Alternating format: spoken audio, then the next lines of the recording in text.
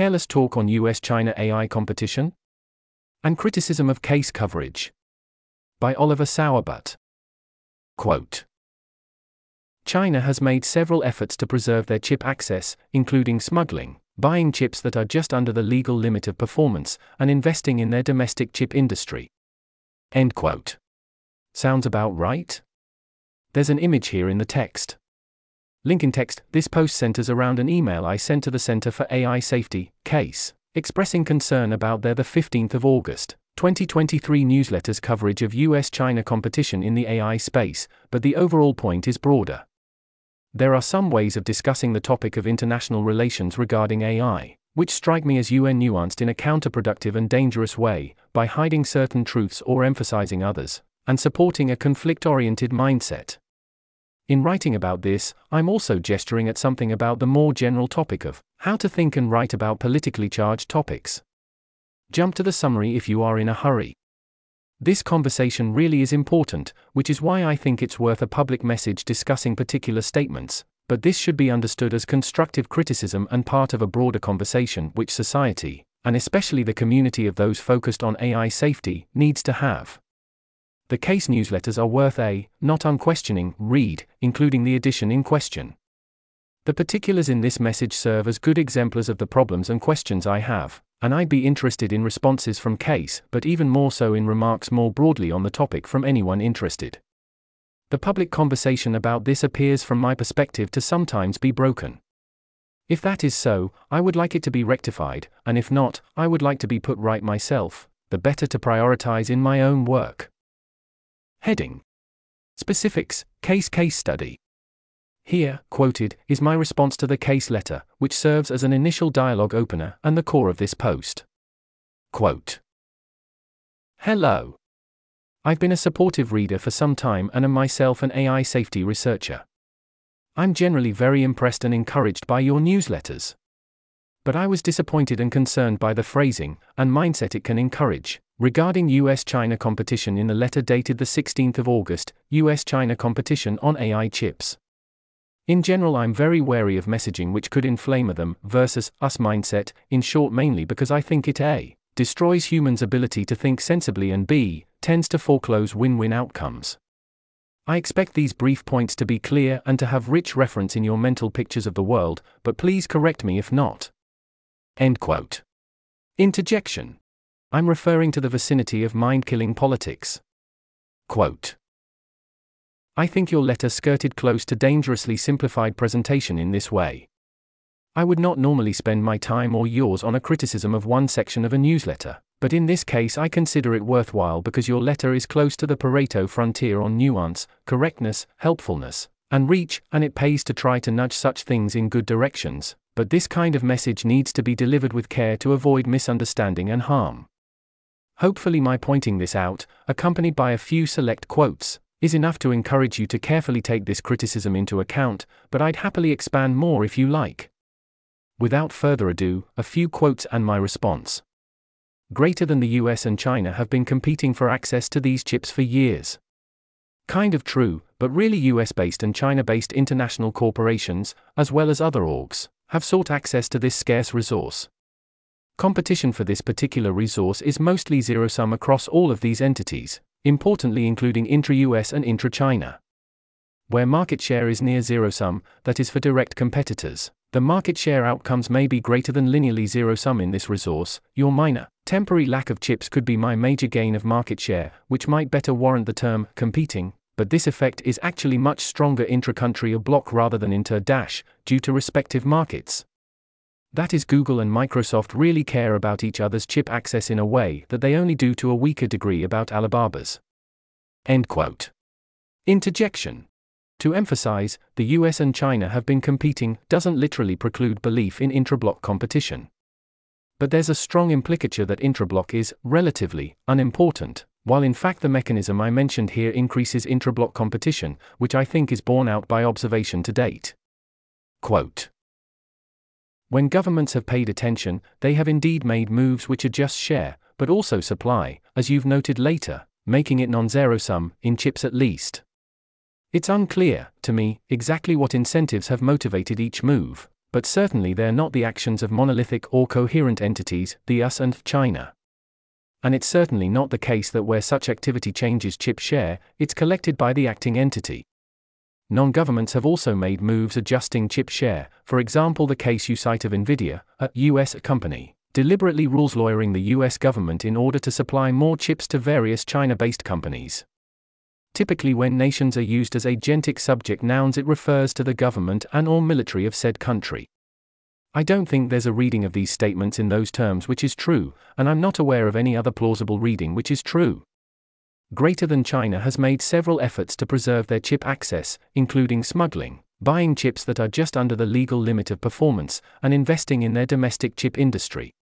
I dislike this sentence and think it is false. Who is this China? Did said unified entity carry out all of these activities? Was it coherently pursuing all of these several efforts to some particular end?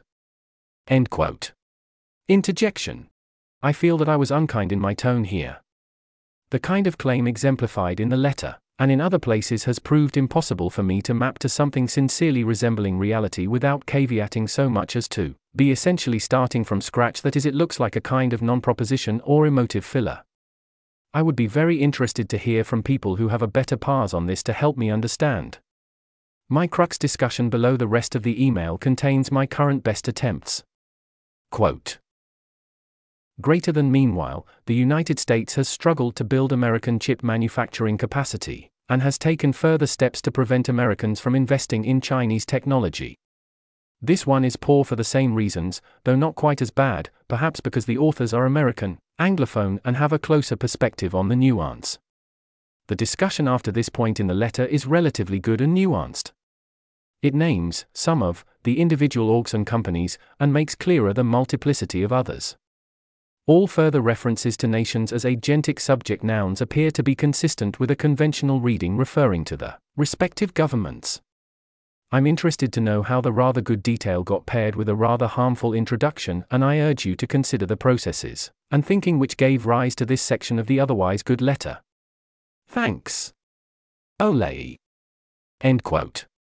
This was a brief email intended to convey something I expected to be quickly graspable with a few pointers. CAIS content suggests that they have a broader familiarity with associated facts, but it seems to be digested, compressed here in a way which is needlessly and harmfully lorsy. In particular, the statements abstract very neatly over pre-drawn boundaries, national, that is US and China, and furthermore assign a greater sense of coherence and agency to those abstractions than is warranted. At least some possible such statements must be truish, or we would not have those abstractions, but this convenient compression happens in too many conversations to be a coincidence. Said pre-existing abstraction boundaries are already salient in the information ecosystem, and laden with emotional and political baggage.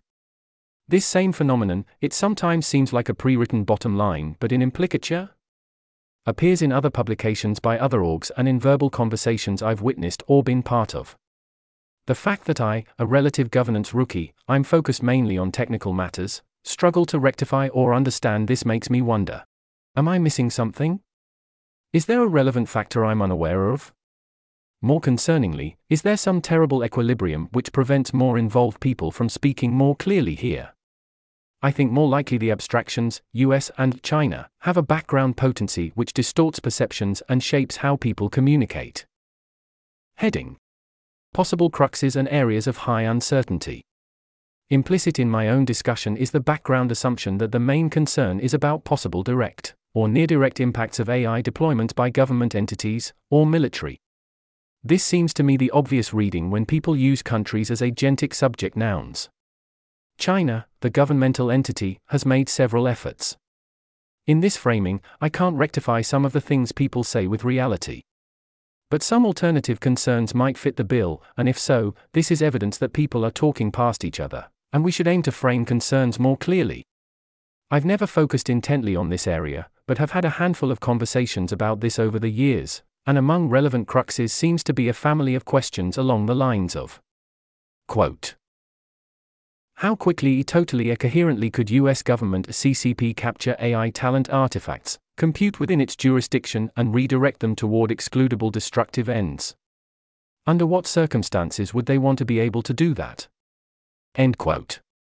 People's intuitions here appear to differ a lot, and data might be hard to come by.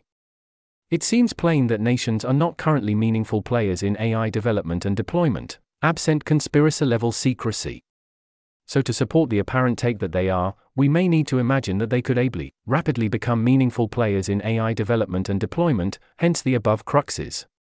Depending on the answers to these questions, one might perceive various goings-on which happen to occur under one or other jurisdiction to have greater import on the international stage, and perhaps to warrant treating national or multinational blocs as more coherent entities than they really are at present, for the purposes of AI discussion.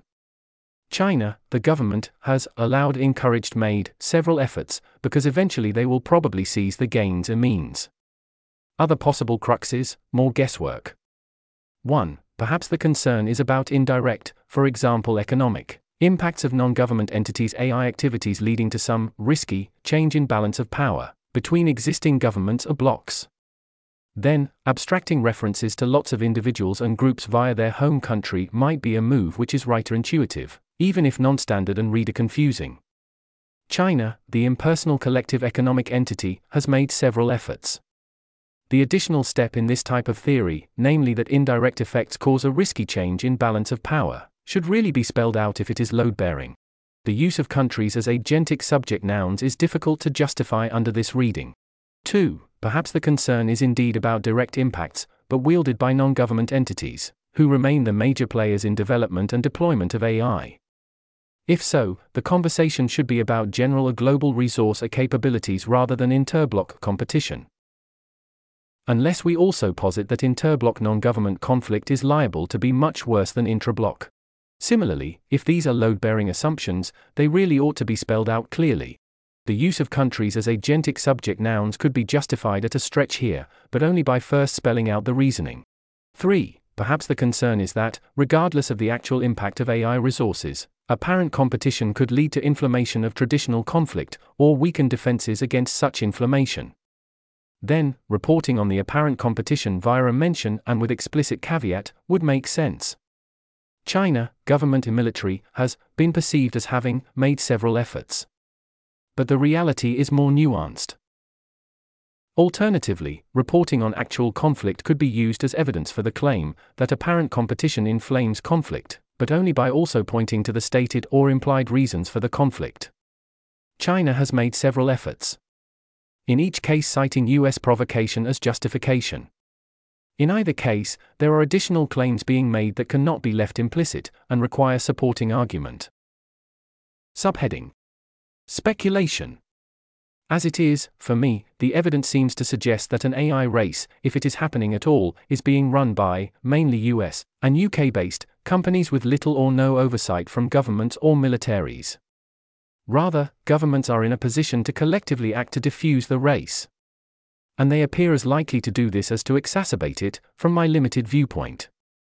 Separately, a lack of reliable alignment techniques and performance guarantees makes AI-powered belligerent national interest plays look more like bioweapons than like nukes, that is minimally excludable, and perhaps mutually knowably so. This presently damps the incentive to go after them. But proliferation of naively aligned AI, figure out what I want and make it happen, might make harm plays more excludable, exacerbating lose-lose or race game dynamics, go and steal or destroy their stuff, but don't let that happen to my stuff. This concern in part motivates consideration of multi-principal multi-agent delegation and the cooperative AI agenda. Heading: Summary and takeaways. UN nuanced coverage and discussion has the potential to inflame harmful confusion and us versus them mentality, which diminish the chance of safe outcomes. Here's a list of bullet points. Quote: China has made several efforts to preserve their chip access, including smuggling, buying chips that are just under the legal limit of performance, and investing in their domestic chip industry. End quote. Quote: China, the governmental entity, has made several efforts, 5:1. End quote. Quote: China, the government, has made several efforts, because eventually they will probably seize the gains and means, 7:1. End quote. Quote: China, the impersonal collective economic entity, has made several efforts, 8:1. End quote. Quote, people and organizations in China has made several efforts, 8:2. End quote. Quote, China, government and military, has been perceived as having made several efforts. But the reality is more nuanced, 10:1. End quote. Quote, China has made several efforts. In each case citing US provocation as justification, 11:1. End quote. That's the end of the list. When compressing discussion of political topics, be extra wary of compression which coincidentally abstracts over already charged us than divides, and be careful when phrasing comes too easily, lest you write bottom lines first. You're more likely to be wrong, because your information ecosystem biases toward thinking in these terms, and because you might be mildly to severely mind-killed on the matter, and being wrong is more likely to be harmful, by reinforcing those dynamics in others. The same vigilance applies to reading and listening. My, not very informed, take is that governments are at this point as likely to want to diffuse as to exacerbate an AI race, and those of us with any privileged insight or influence should avoid one-sided discussion of the matter, if anything preferring to focus on constructive, collaborative possibilities, the better to raise them to salience and generate common knowledge. Most of my remarks here are somewhat weakly held, if forcefully stated, and it seems important to gather perspectives on this. Inform me. All responses will be gratefully received. This article was narrated by Type 3 Audio for the Effective Altruism Forum. It was first published on September 20, 2023. The original text contained 11 footnotes which were omitted from the narration. To report an issue or give feedback on this narration, go to t3a.is.